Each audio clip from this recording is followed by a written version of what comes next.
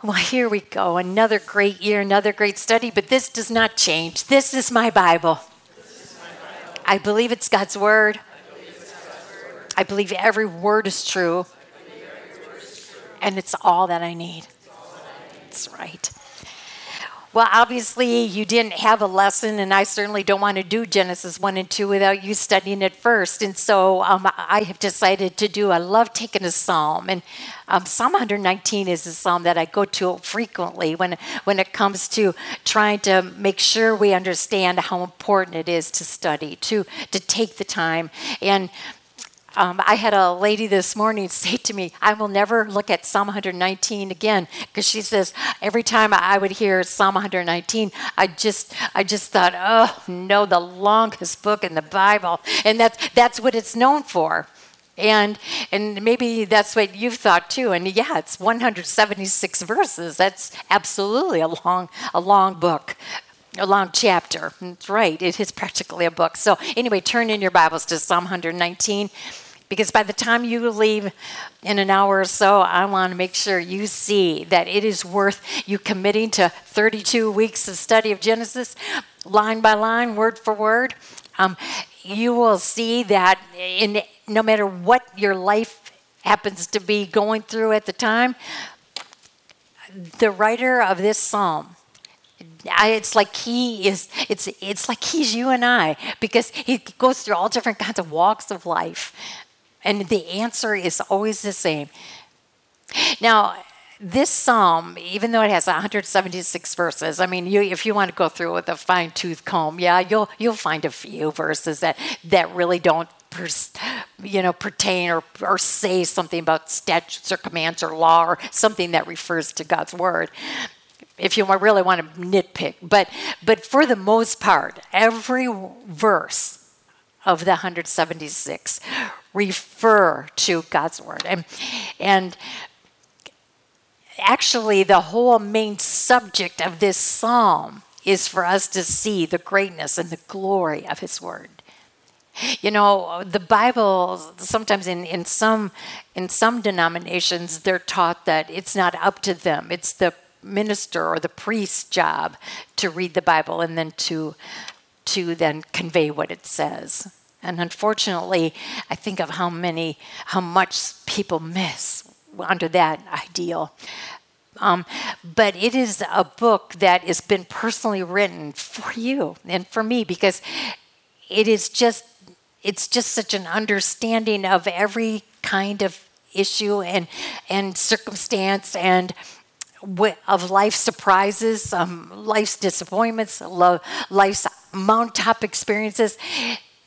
It's always the answer.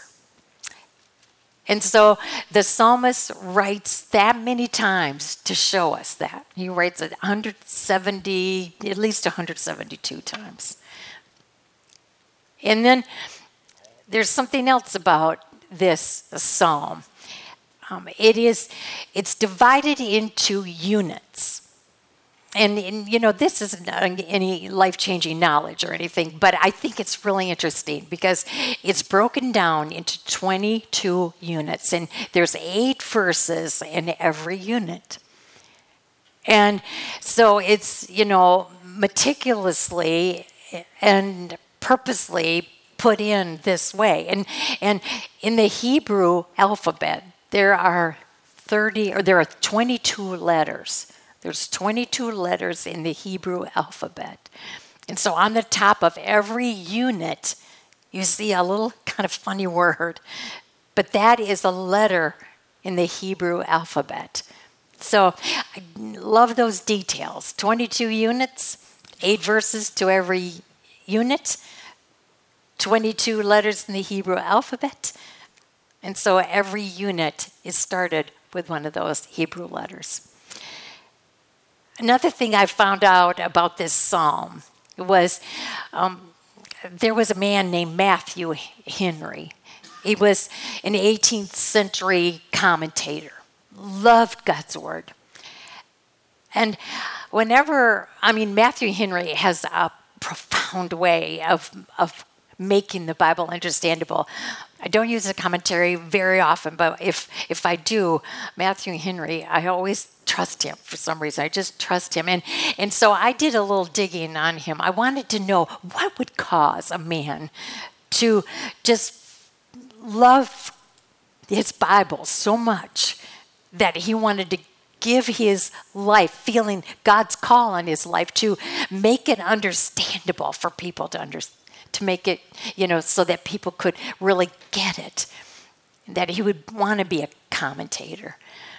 And you expect, he was really smart and he went to such and such a school or academy or seminary or whatever, you expect to find. But the thing I found out about him was that when he was a little boy, his dad made him read, as soon as he could start to read, his dad made him read one verse of Psalm 119 every day.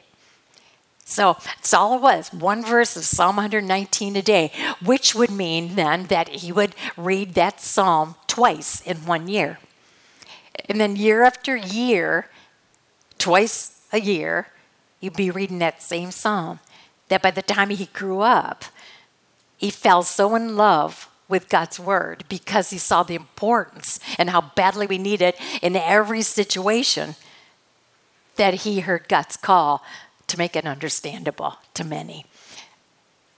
That's simple, but yet we benefit from it today, and how important this one psalm is. So I had a lady that also tell me this morning that she'll never open her Bible and see Psalm 119 the same way again. She didn't know, and I think because it's so long, we shy away from it. And obviously, we're not going to do every verse tonight, but I think we're gonna catch the gist of it. And I'll probably say this at the end too, but just put this in your mind. If you are not filling your mind up and your heart up with God's word, because you're going to fill it with something. And if you're not going to fill it with God's word, if there's no time for them, or if you just you kind of got yourself conditioned, I'll just quick do it in 5 minutes in the morning, I'm good for the day, or you even said, I'm just so busy. If that's what happens, that is such a dangerous thing that can happen to all of us. But you have to understand that the more time you spend and the more you develop that knowledge and that understanding of God's word, you find that, it not only changes you, but you just find that you're going to see from the psalmist, if you don't fill your mind and heart with God's word, then the enemy will, and we have an enemy. We actually have two, and the enemy is, of course, Satan. But I think even a stronger, if I could say that, enemy is our own self.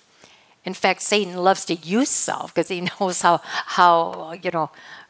we are just drawn to self, and that's a natural human nature. But if we don't fill our hearts with God and our minds with God's word, then he herself will fill it up with. And I think this is why we see in today's world so much anxiety, so much stress, so much fear and panic, so much negativity, so much division, so much critical spirit. And that little phrase helped me to understand that it's up to me what I'm filling my heart and mind with, because that's going to reflect what's going to be coming out of me. So with that, Psalm 119. Look how the psalmist starts with that beautiful word, blessed. Blessed are they whose ways are blameless, who walk according to the law of the Lord. Just so you know, whenever you see words like law of the Lord, like I said, or statutes or precepts, or, that's all pertains to this book. So blessed are they whose ways are blameless, who walk according to the law of the Lord. Blessed are they who keep his statutes and seek him with all their heart. We talk about that word blessed a lot. And blessed is, especially when you see blessed in God's word, you know it's a blessing that there's nothing in this world that can do what the heavenly blessing can do. When God says that we will be blessed, he's talking about a blessing that, well, like Paul said, we're blessed with every blessing from the heavenly realms. Like words like forgiveness and redemption and salvation. You know, you are blessed. Grace, lavished with grace is another.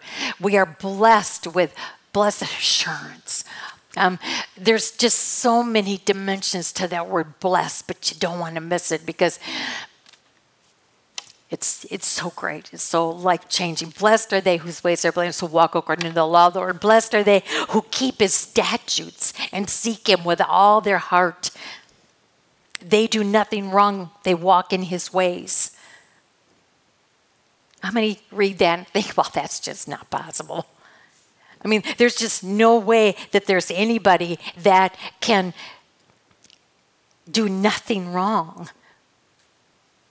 I think we've conditioned ourselves to believe that. I know we are sinful human beings, but this chapter, this psalm is going to show you that we can live a life and not do anything wrong. But what does that take? Well, he's going to show you. I mean, there can be days that there can, well, how about even a minute or 5 or 15? There can be a block of time where we don't do anything wrong. It is possible when you walk according to his ways. But unless you know what his ways are, that's why so few do. I think there are so many good church people who are biblically illiterate because they really do not know what the Bible really says, because they don't take the time or make the effort or study and meditate. You just got a misconception of the importance. Well, I tell you, all of us who are here tonight, we're not going to leave with that misconception because we know. We're going to know. Now, you might look at that and think, well, that sounds like an awful boring life. I mean, no fun in there at all. There's no fun. I mean, what kind of person just absolutely does everything right? How boring. I'll tell you, it isn't boring. And it is tremendously fun, because the psalmist says why. Because look at in verse 6. I would not be put to shame. He goes by saying, and if I would do it right, if I really would, because I know you've laid down the precepts and that are to be fully obeyed. I know that my ways were steadfast and obeying your decrees. If I did it, then I wouldn't be put to shame. Just think, wouldn't it be something if at the end of your day, and you're thinking about your day, that you wouldn't even have to consider, oh my, I wonder if she took it wrong. I wonder if he took that wrong. I wonder, why did I say that? Why did I do that? Why was my self-impulsiveness, why did I just do what I did? And there we feel that guilt, and we feel so bad. And he says, if I did it right the first time, if I did what he said, then I would not be put to shame. I wouldn't have to carry that guilt. Now, guilt is a good thing, because when we do mess up, we do feel guilty, and that guilt is supposed to feel so terrible, because then we'll do something about it, like go to him and ask for forgiveness. But the psalmist is trying to say, if you really do study his word and you do fully obey it the way he expects, then you can live a life that is guilt-free and shame-free, and I think it's called freedom, because you don't have to think about what you might have done that could have caused some damage. Look at verse 9. How can a young man keep his way pure? How can a young man? Now, according to Revelation 22, I firmly believe we cannot add to or take away Scripture. I would never mess around with that. But I do every once in a while to make it more approachable or make it more real to me. I will adjust a word or two. This is the way I adjusted this verse 9. How can an old lady keep her way pure? You put yourself in there, because to me, whether you're a young man, middle-aged man, old man, or if you're a young lady, a middle-aged lady, or an old lady, I would say our main problem is that we have a hard time keeping our ways pure. And what does that mean? Keep your ways pure. There's only two roads that you and I can travel. The Lord has made it not complicated. He's made it simple for us to understand. When he says, take up your cross, deny yourself, take up your cross and follow me. This is what must happen if you want to be a follower of mine, Jesus said. You must deny yourself. Take up whatever cross you've got that it's just weighing you down. Well, take it up and just follow me, because I know what I'm going to use that for and what I'm going to do with it. And we can always count on that the destination that he takes us on is always the right one. The other road, and that's why Jesus also said in the Gospels, how this road, oh man, there are bazillion people on this road, because it has to do with your own self. I'm going to do and go where I want to go and do what I want to do. And that is such a major human nature mindset. And so what must I do to keep my way pure, that I stay on the right road? I want to stay on the right road, that I'm following him. And look what he says. I mean, the answer, again, is so not complicated. It is so simple. By living according to your word. But how can you live according to his word if you don't know it? If you aren't making it a priority of your day? This is just a little tidbit. I don't know. I started doing this a while back. But, obviously, when I go home, I'll shut my Bible. But when I get home, the first thing I do when I get home is put my Bible on my desk and I open it up. And I don't know whether that's just me psychologically, but when I close my Bible and even put it in the same place, but it's closed, there's something about it. I will look at it because I walk by it all the time. I will think, oh, I got to get to that. Oh yeah, got to get to that. But if it's open, it's like a magnet. It's just kind of, it just kind of draws me to it. And I'll just want to catch a verse here, catch a verse there, but it's always open. And I also think, because I didn't intend for this to happen, but a couple of my grandkids, one of them said a while back, they said, do you ever shut your Bible? So they noticed that every time they came, that my Bible was open. Now, like I said, that's just a little thing for me, because I find that I go to it easier. Not that it's a whole big effort to have to open it, but if it's open already, then inevitably I'll find that the Lord has something. And I just catch it throughout the day. So how can you keep your way pure? I have a desire, and I pray you have the desire. I want to keep my life pure. I want to be on the right road with him. And that takes work and effort and time. But living according to the word. It's not a big list of 10 things, is it? And then, look at verse 10. I seek you with all my heart, the psalmist says. I seek you with all my heart. Now, I think to me that's a clincher. That I seek you. I seek you. That means that I made a choice. I'm making a conscientious effort. I seek you. I want this. I desire to have what you have for me. I desire to be in the center of your will. Sometimes people will ask me this. They'll say, when you have a decision to make, or when do you pray first? And I think they're just automatically think I'm going to say yes. Because obviously, you are going to pray first. And I have to say to them, no, I don't pray first. I don't pray first. Now, I know that sounds terrible, but you know what? If I really don't want what God has for me, then I can pray till I'm blue in the face. And it's not going to change anything because I'm not going to do it. It can sound holy.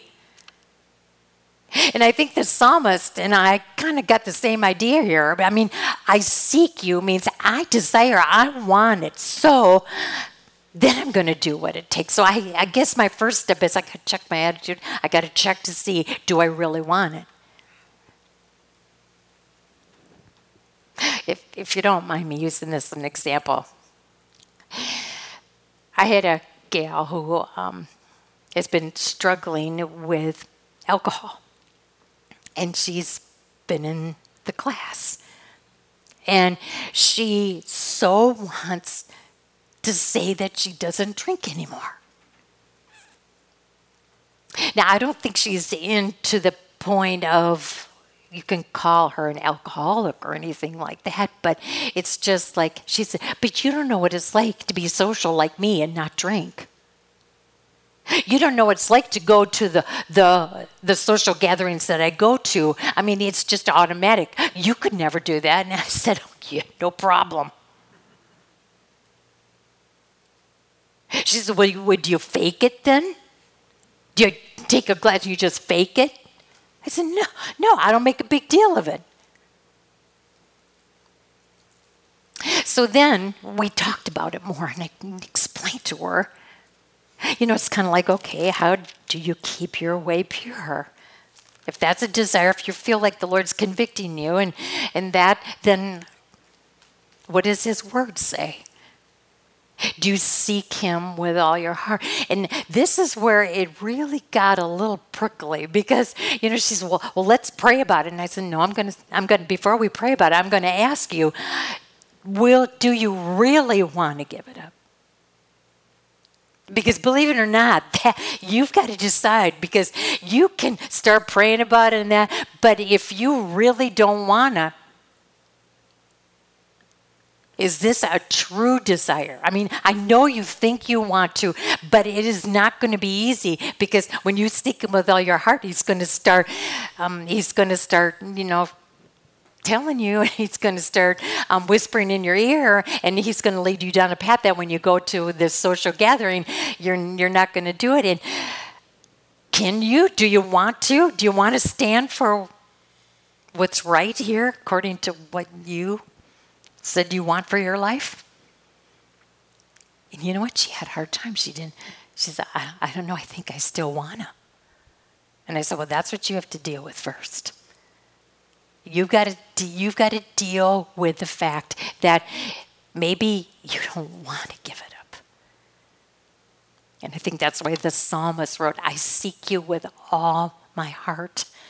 I want to be on that right road. I want to walk that pure way. I want it. You have to keep asking yourself, do you want it bad? And I seek you, Lord. Because look, then he admits, do not let me stray from your commands. He's like giving the Lord permission because he knows it's not going to be easy. So Lord, do what you have to do. Do not let me stray. I think when we want to make changes in our life, I just used her as a simple example, but I think when the Lord convicts us of something, I mean, I told you this one time, I used to watch this one TV show, and I used to laugh my head off. It was just so funny. And all of a sudden, one night, I was watching it, and all of a sudden, I thought, this is terrible. This is absolutely the worst. I mean, from one day to another. And it was the Lord's timing saying, well, take a look at that.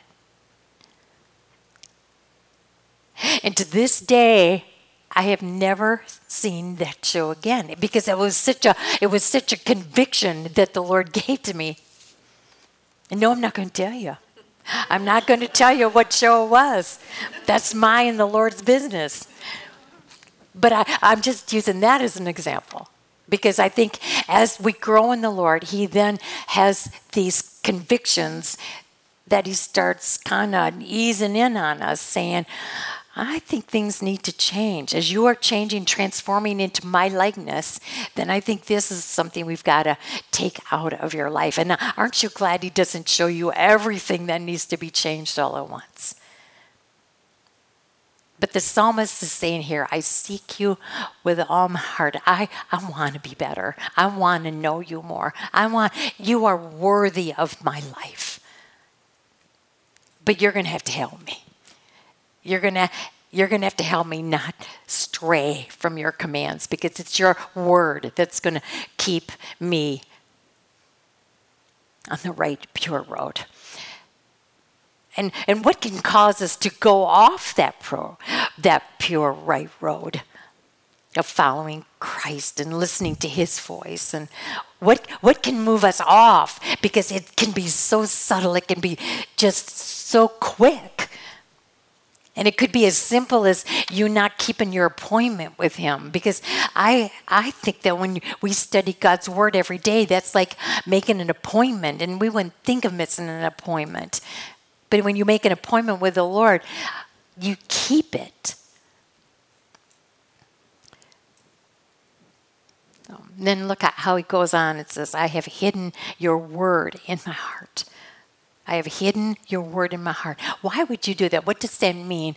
I hide your word in my heart. I mean, as much as we would love a hole in our head and put a funnel on every word of these 66 books was poured in. But that the Lord says no to that. He wants to see how serious we are about it. He wants to see how much effort and work and how important he is to us. He wants to know if he is top priority. If he's not just a part of our life, but he is our life. He's always checking that. So he'll test. I have you hidden my word in your heart. Have you taken the time to get it in there? Have you pondered it? Have you put it into your heart where there's good soil so it will take root and you'll never be the same because of what you've learned? So that at just the right time, the Holy Spirit helps you recall what you need to know. I've hidden your word in my heart because when that temptation is just dangling in front of me and my human impulse is just to want that gratification right now. I want to feel good now. Let your Spirit bring that word to my recall. Let the Spirit bring that verse that said, no temptation is too great. There is no way you can excuse yourself by saying that I couldn't help it, I'm only human. Because we have a greater power within us. How do I know that? Because from his word, I learned that on the day of my salvation, I was given a gift of his Spirit, who is more powerful than the worst of enemies. But there again, you go back to that number one question. Do I really want to? Do I really want to listen to him? Do I really want to stay on the road and follow him? Look at verse 15.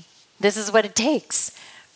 I meditate on your precepts. I can and consider your ways. I meditate. It doesn't say, and I quick read for 5 minutes or 2 minutes. No, I meditate. And I don't think it's so much the quantity, but it's the quality. You can take a verse. I mean, if you've got a little paragraph that you read and then you've got a verse or something, or you've got your assignment of reading every day, do you ever take the time long enough to just kind of sit back and think about it? How does that relate to you? That's meditating. And I think that's why all these verses are coming together one at a time. He's showing us. I meditate on your precepts. And then look what happens in verse 16. I delight. Isn't that a great goal to have too? That you start delighting, you can't wait to see what instructions God for you. I delight in your decrees. That's why I won't neglect your word.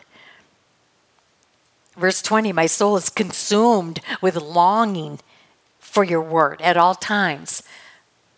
That this book starts to get so important to you that you're just falling in love with it and you can't wait to see what it's going to tell you next.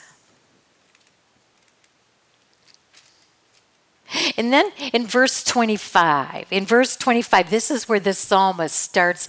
I think in the first few verses, it's kind of like showing us,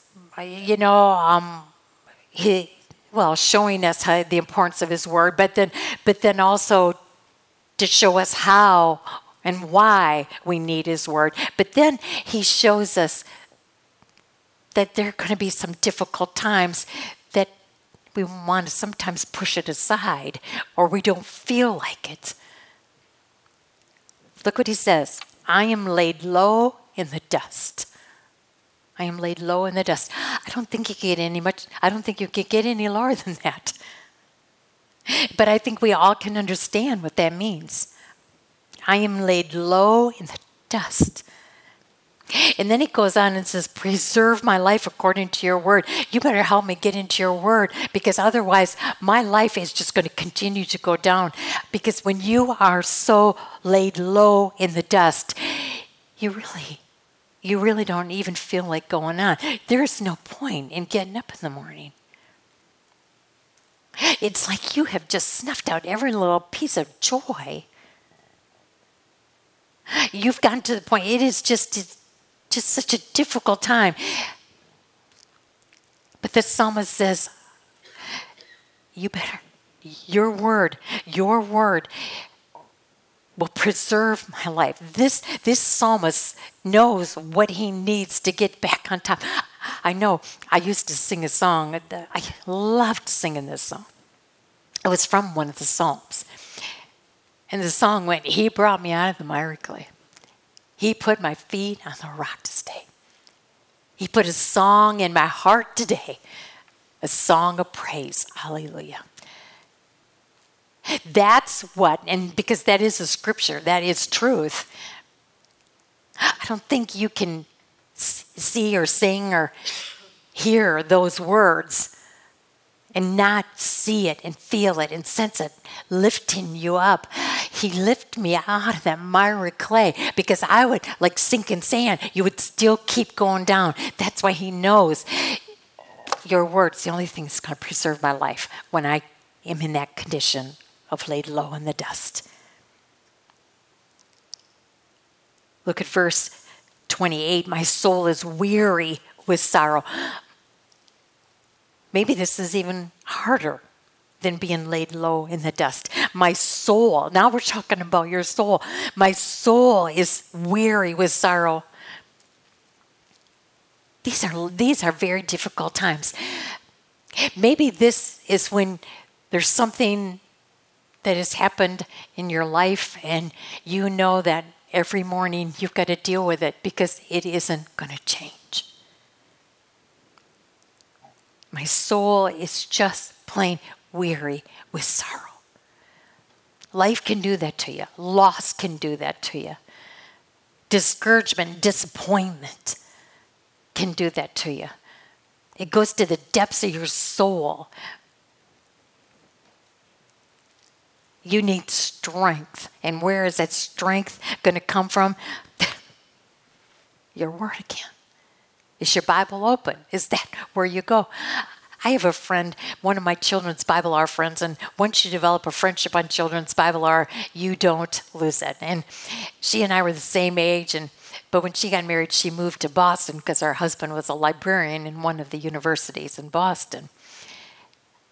And we always kept contact and everything, but then all of a sudden her life just really took a real dive as far as with health issues with her husband, and it's become just a very, very difficult life for her. And He now is in a wheelchair, and Alzheimer's has taken over all of his ailments and issues through the years have just led now to his mind not working right. And he's still home, and she's taking care of him. And it's just her and him, and she has got an eye condition that limits her so that she can't drive or go anywhere, and she's just dependent on people. And she has a wonderful church and all that. But I mean, every day she gets up and she has to deal with caring for him and lifting him. And we were talking the other night, and she was telling me about, her day and how the Lord gives her the strength. How she says, God is good to me. He's so good to me. He gives me what I need for the day. I mean, what a testimony. But I have to say something about her. And I didn't know that she was doing this for the longest time, but she's been doing it for, I guess, a lot longer than what I even thought. But she is a part of our class. And she knows that I put the podcast on the website on Tuesday night. And no matter what time I get up on Wednesday morning, and I do this sometimes on purpose, just get up real early just to see. And no matter what time I get up, someone's already has listened to it. And I know it's her. She has her Bible out, and she goes through every lesson with us. And so I was telling her that this was the week that, we're starting all the classes and that. And she made this comment. And yeah, I was grateful for it. But she says, boy, the Lord sure is using you mightily. I said, bye. But then I called her back. Because I thought to myself, what does it matter if the Lord calls you to one or to a few hundred? I said to her, I said, you have just been such a testimony to me, showing me that you get through the day because of God's word and that his promises, you stand on them. And so his strength is sufficient. His grace is sufficient. And it sees in you wouldn't be able to do it without that. And I said, all of a sudden I got thinking, Gail, I can't do this either. So we're both in the same boat. It has nothing to do with numbers. But when the Lord calls you and you know that in and of yourself you can, but he can, I said, we're totally in this together. My calling is no greater than your calling because you can't do it without the Lord. I can't do it without the Lord. So he's working in both of us completely. See, the world is so damaging to our minds sometimes because we start believing that numbers or success or popularity or whatever. Because you don't know my friend Gail. You don't know what she goes through every day. But the Lord sure does. And he supplies her with what she needs. You know me, but you also know that I'm not the sharpest tack in the box. But I believe that James says if any of you lacks wisdom, all you have to do is ask. But see, he's the one doing it. I'm really quite proud of that. I'm not putting myself down. I'm just admitting, and I'm trying to communicate because this is something I think we're all plagued with. That we don't feel either that we're sufficient or good enough, or we don't measure up in the world's standards. But we're all in this together. When we venture out, when we take God's word for what it is, and when we hear and stand on his promises, and it's like all of a sudden you hear God's voice saying, you can do this through Christ who's going to give you the strength. You can. And it's like you'll hear him say, oh, I'm right here with you. I promised I'd never leave. So you might not actually be able to see me, but you can know because you know that I would never lie to you because every word is true. I will never leave you. I have promised you that I will be your refuge, that I will be your strength. I mean, we can hear these truths. Because look what he says. Look what you and I have to do in verse 30. I mean, so sometimes we're laid low in the dust. Sometimes our soul is so weary with sorrow. We have to deal with the same thing over and over. Look what verse 30 says. I made a choice. Because that's always what we have to do. We've got one of two choices to make. Am I going to do this or am I not? Do I really want it or don't I? I mean, it's something we have to ask ourselves all the time. But verse 30, the psalmist says, I have chosen the way of truth. I feel lousy right now. My life's a mess. But I am choosing to follow the way of truth. I have set my heart on your word. You know, and that all sounds good, but we needed verse 31 because so often you can say, yep, I've chosen it.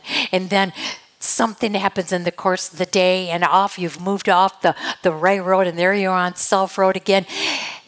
Look what he says next. Not only do you have to choose the way of truth, you've got to hold fast. You got to hold on tight.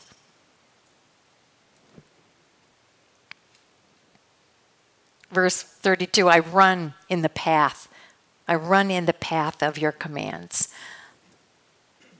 That's the road you want to be in. I want to run in that direction, that forward direction, along the path of your commands. Okay, so what is it going to take to do that? Verse 33, 34, 35, 36, 37. He makes it so clear. Another unit here. Teach me, oh Lord, teach me. See, it just doesn't come. It takes effort and work. You got to be taught. I need instruction. I need direction. Teach me, oh Lord, to follow. And you know, you have this opportunity on Tuesday nights. I mean, and during the week, I mean, to read that passage over and over and just think on it, ponder on it, and let the Lord, through His Spirit, just kind of create ideas and filter in, you know, some application. And how can this passage become yours and relate to what you're going through right now? Yeah, teach me, Lord. And then give me understanding. These can be just words on a page that we just can read. But once you are willing to say, teach me, I want you to give me the understanding. I want to know what you mean here. I want to obey with all my heart. Verse 35, direct me. Direct me in the path of your commands. I need direction. Verse 36, turn my heart, because in our natural human nature, we want to be on the road that's all about me. So, no, I know that doesn't get me into a good place. So please turn my heart toward wanting to be on that pure road, the road that follows you. Turn my heart, turn my eyes away from the things that want to pull me away from you. Turn my eyes away from things that are worthless. Because if you don't, it's up to you. It's up to you. Your word is what's going to preserve my life. Otherwise, I'm going to continue to go down that slope.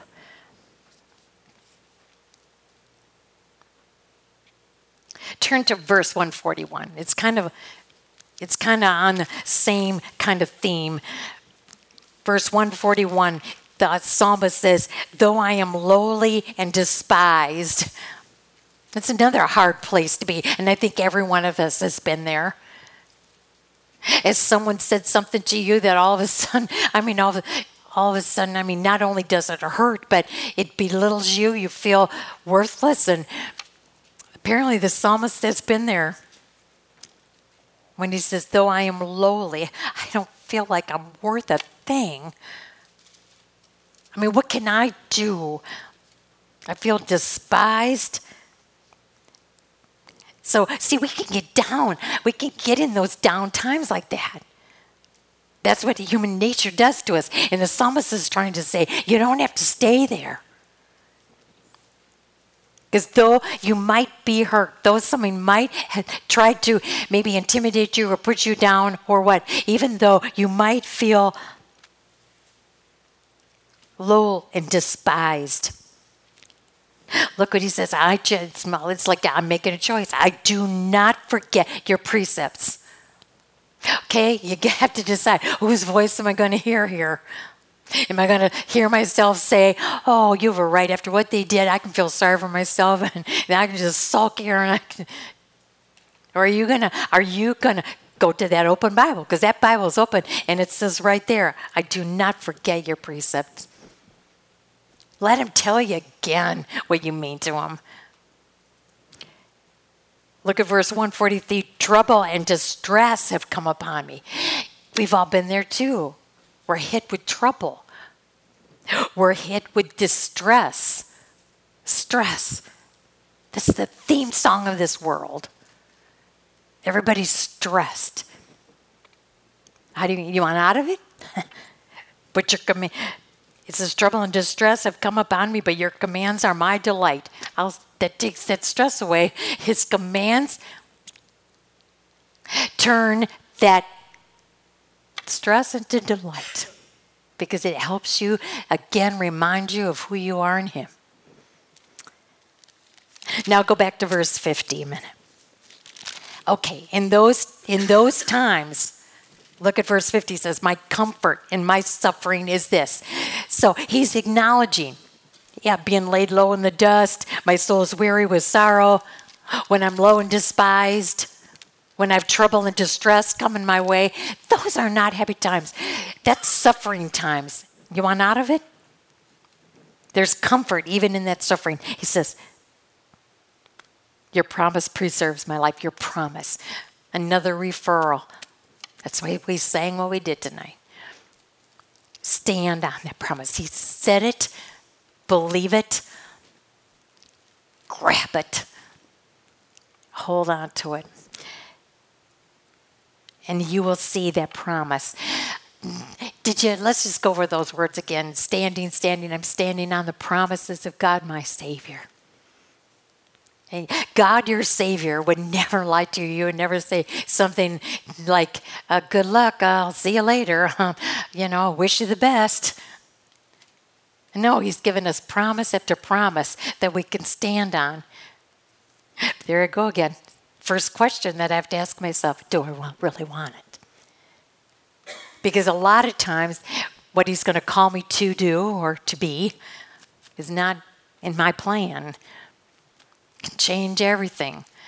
But are you willing to know him enough that you can trust the change? He says you're going to find comfort in his promises. Okay, now, verse 55. Look, in the night, isn't that sometimes the worst time? Sometimes, when things are tough or when you're, all of a sudden you feel the loss or something, it seems like at night when all is dark. I think that's why the verse says, weeping lasts for the night, but joy comes in the morning. So in the night, not always maybe a healthy time. If I can't sleep in the night, my mind will go in all directions. What if, maybe, and all of a sudden you can just feel fear and worry and all these things start to creep in.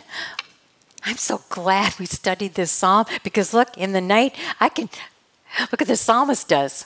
He's sure got a better way to handle it than I sure did. He says, I remember your name, O Lord. Instead of letting your thoughts just go nuts, start thinking of all the names. There are so many names that describe the Lord. There's so many names that reflect his character. And every name is a description of him that you and I can apply to our own lives. It's just such a challenge. And what a difference it makes instead of laying there probably worrying about something that might not even happen. That's why Jesus said, when you lay there worrying, is that going to add any minutes to your life? Try remembering the names of your Lord, your Savior. I mean, even the name of Jesus, meaning that he came and took away all my sins. I mean, it sets you on the path of thinking on those thoughts instead.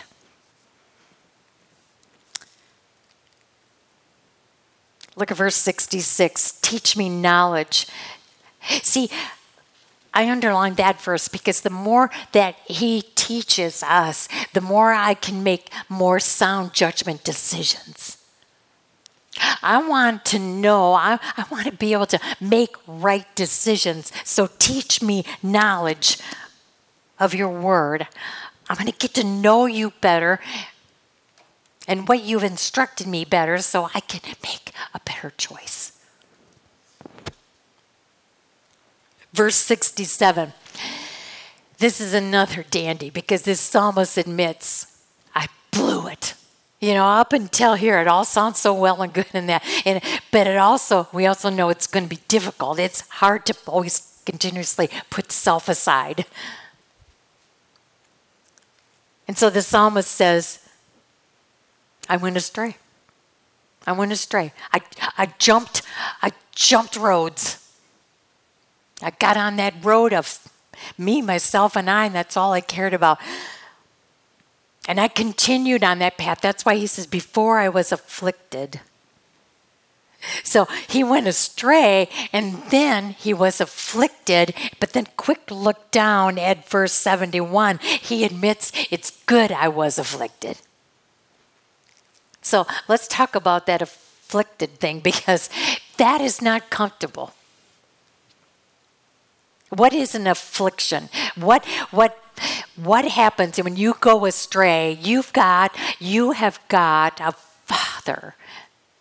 You've got a Savior who loves you so much, and they'll do whatever it takes to grab you around the neck, because a lot of times once we're on that road, we don't even realize it, and we just keep heading down. And so you need something that jolts you. And it's affliction. Sometimes it's just the mere consequence of your sin. Because there is always, and we're gonna learn that for sure in the next weeks. But sometimes the affliction is just a wake-up call when you have a consequence to your disobedience. But sometimes I just step out on a limb here and say that the Lord says, this is what when I have an affliction, it's not that the Lord would ever use sin. You know, yesterday here we commemorated 22 years ago, 9/11. We all know where we were. It still kind of pierces our heart, I think, when we hear about it, and still can't believe it. Such evil. And would I say that God did that? Of course not. It was evil-hearted men that did that. But I do know that at times like that, we have a God who loves us so much and says, I can use that. I can use that. If people will listen to me, I can use that as a wake-up call. I think that's what happened with Judas. Did God create Judas purposely to betray him? Are you nuts? That's not the kind of God we serve. Judas had every opportunity along with Peter, Andrew, James, and John. He saw the same, he heard the same. He had every opportunity. And he chose. He made his choice. But God, because he loves us, says, I can use that. And I think that's one of the most valuable lessons in Scripture for church people. It just shows that you can go to church every week. You can hear the verses. You can be on committees. You can even maybe be on church boards, and you can quote Scripture and all that. But if you have never followed the terms of walking to the cross, humbling yourself, knowing you need a Savior, and are willing to take take what he is offering.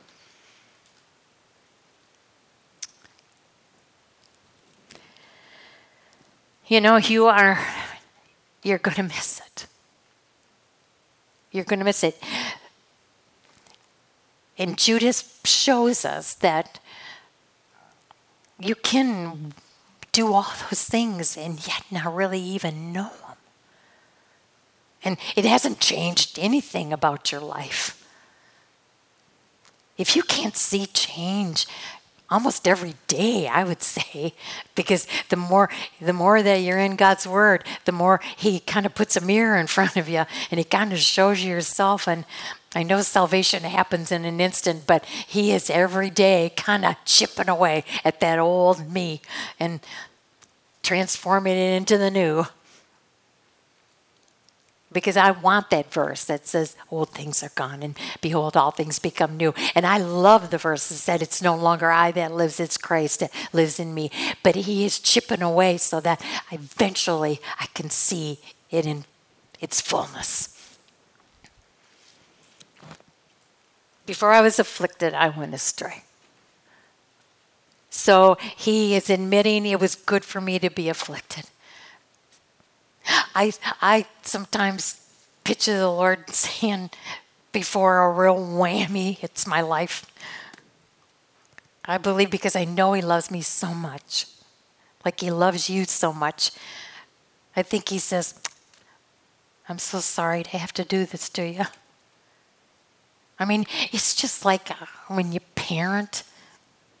Did you ever say to your kid before you walloped him, did you ever say, no, this is going to hurt me more than you? Of course. But you know what? It's really true. I mean, because you and I don't want to be the one that causes pain, but yet you know they've got to learn. And so you've got to instill affliction on them so that they won't forget. My 22-year-old granddaughter, I took care of her a lot when she was little. So we invested in a little tricycle for her. And when she came to our house all the time, so she loved that tricycle. Hopped on it the first thing when she'd come, and she loved riding in the driveway. And the older she got, she just got a little braver and a little braver. She got more and more to the end of the driveway. And then she started edging into the road. And no, Jenna. I think of her now, and I think, she's a senior at Calvin. She's going to be a nurse, but yet these days are like yesterday. And she, I say, no, Jenna, you can't go on the road. Cars come. Try to explain it to her. So then bring her bike back up in the driveway, and she'd go and edge more and more toward the road. And I'd say, no, Jenna. She'd look at me with those brown eyes, like, oh, Grandma, you're a sucker. So in the road she would go. She just thought that no problem here. I thought, I don't want to do this. I don't want to be the mean grandma, But I said to her, okay, I'm going to give you one more chance. I said, no, and if you go on the road again, I'm taking your bike away. And she looked at me thinking, there's no way my grandma would take, she won't take my bike away. And she just rode right in the road. And I went into that road and I picked her up off that bike and I grabbed that bike and I brought it into the garage. I put a blanket over it. And I said, there. And she looked at me, and that look was exactly what I didn't want to see, was, you are mean. You are one mean grandma. And it crushed me because I want to be the fun grandma. And this day I was the mean grandma. But I knew that I'd rather have her look at me like that than have her hit by a car. And I know that's such a simple little illustration, but it was real to me, and I thought of it. It came back to me when I was studying this because that's what God is for us. I'm sorry to have to do this to you, but I love you too much, and the consequences of what will happen if I don't grab you around the neck and show you I mean it.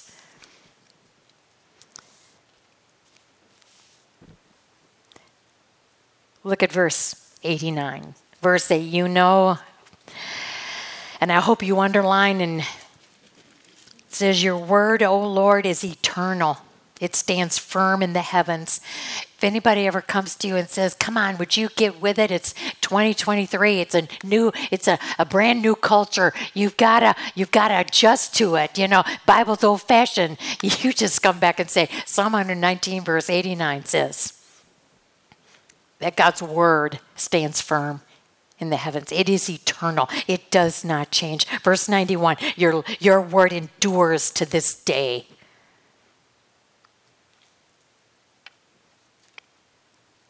Look at verse 98. Look what happens. The more that you take in God's word and you hide it in your heart, your word makes me wiser than my enemies. We should love that verse because our enemies, I think self and Satan are to me, our greatest enemies that cause me to go off. And to think that your commands, if I listen, your commands will make me wiser than my enemies. I can watch Satan try to dangle that bait in front of me, and I know how bad I want it. I know.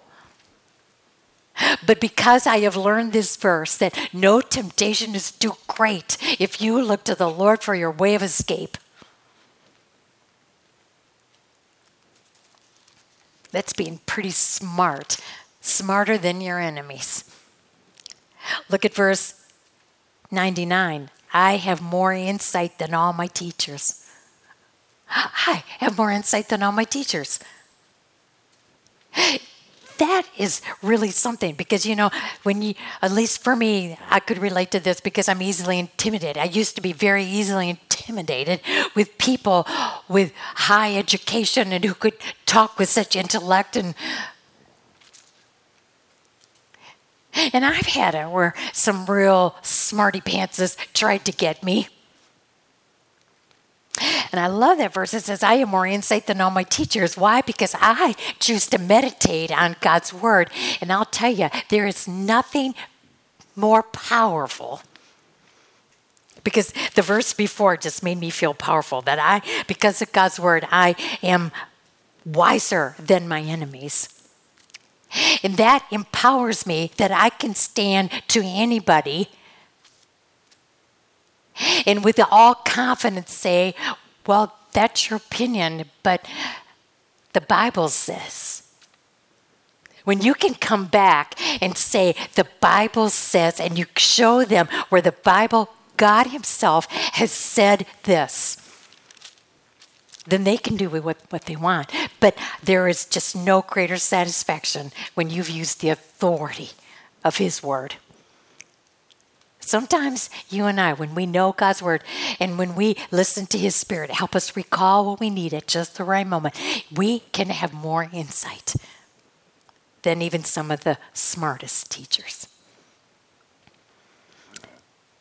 Look at verse 105. Your word is a lamp to my feet, a light to my path. I think we've already talked about that. Your word is a lamp. When you go into a dark room and you turn the light on, what does that lamp do? It helps you see. It helps you understand. And a light to my path. It shows me the direction I need to go. Why wouldn't we want to keep our Bibles open?